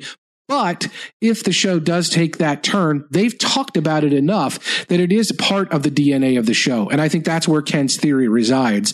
Like, we've seen enough to say this sort of thing could be possible, whether or not it's specifically the way that the show goes. I think it's at least there in terms of possibilities to talk about. I think it's as anything, it's going to be in the delivery if it goes all the way there. And I think that one of the exciting things about the show, at least, and like the real time time watching of it, something that's not going to exist on future occasions of being able to watch Mr. Robot, in the week-to-week existence of not knowing what the ending is yet, is that tension of like, oh shit, is this show really going to go there? Right? You know, like, and so like that's exciting and that's fun, and it's always great to engage in. Look, we're within arm's reach of knowing one way or the other. I do remain inclined to believe that if it ever goes all the way there, that it would be ambiguous still. But I could be very wrong on that. And I would also add to that, Antonio, that I don't think, as much as I say that I'm braced for it, I don't think that I am. Like, if that's where it goes, I don't know that I'm fully braced for it.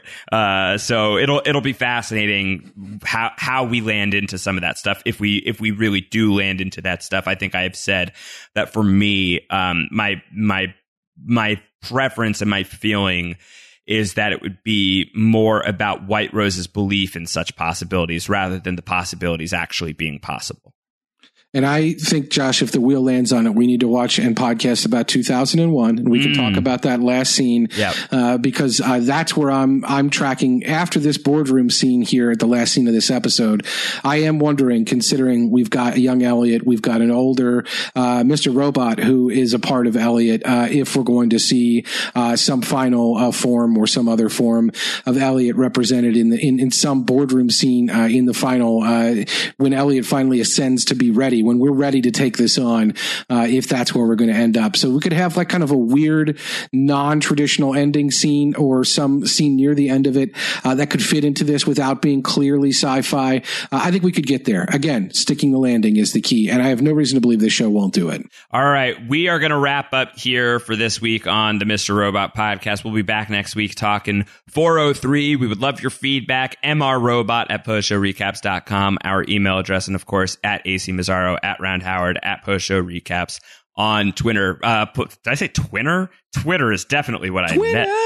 Twitter. But we've got a lot going on here on Post Show Recaps. A show we already mentioned, two shows we already mentioned here, Lost and Succession. The Lost podcast is continuing apace with Mike Bloom and myself releasing a new episode of Down the Hatch, our Lost rewatch podcast filled with spoilers, coming your way on Fridays. We've got the first ever Claire Littleton flashback, Raised by Another, coming up this week. Succession is wrapping up this week, wrapped up on the same night as Mr. Robot 402. It's going to take us a minute to get you that season 2 finale feedback or recap podcast, rather, and we would like your feedback for that. So make sure that you're tweeting at myself and Emily Fox, at Emilet on Twitter, and at Post Show Recaps on Twitter. If you're a Succession person, we're going to be wrapping that coverage up very soon. And The Walking Dead season 10 also trekking forward. Sunday nights have been rather busy recently, and they shall continue to be busy. But The Walking Dead podcast, which records on Monday nights, drops on Tuesdays. Jessica Leese and I are covering that show. So make sure you're emailing us, twd@postshowrecaps.com, and you can subscribe to all of that on the individual feeds or the main feed of Post Show Recaps as well. Antonio and I also mentioned Watchmen. We announced last week that Antonio and we are going to be covering Watchmen over at Series Regular on The Hollywood Reporter. It's a totally different podcast than what we're doing here on Post Show Recap, so you got to go seek that out and subscribe to Series Regular if that is a podcast you're interested in hearing my takes, Antonio's takes on Watchmen. I think you're going to want to hear those takes. So definitely seek it out and subscribe. Antonio, I hear you've been chatting up some Survivor recently. I did. I was invited for a short stay in the RHAP BNB with Mike Bloom and Liana Boris. Always a lot of fun having shenanigans and talking and playing little games with regard to Survivor. I also had a withering takedown, not a withering takedown, but talked a little bit about what your Twitter profile really looks like to Twitter on that. So maybe that'll be a subject that's of interest to Mr. Robot fans, especially after we found out that White Rose is tracking everything we do, Josh. Everything. So I'm excited about that. I also watched El Camino, the Breaking Bad movie. And because Rob Sesternino and I podcasted about Breaking Bad and we podcast about Better Call Saul, and because we like each other, we're going to podcast about that as well. So be on the lookout for that. Fantastic. All right. So El Camino riding into your podcast feeds. We shall say no more. We will spare you the spoilers. But that podcast coming your way shortly. Subscribe. Make sure you don't miss a thing. We'll be back next week talking about 403 of Mr. Robot. Until then, goodbye, friends.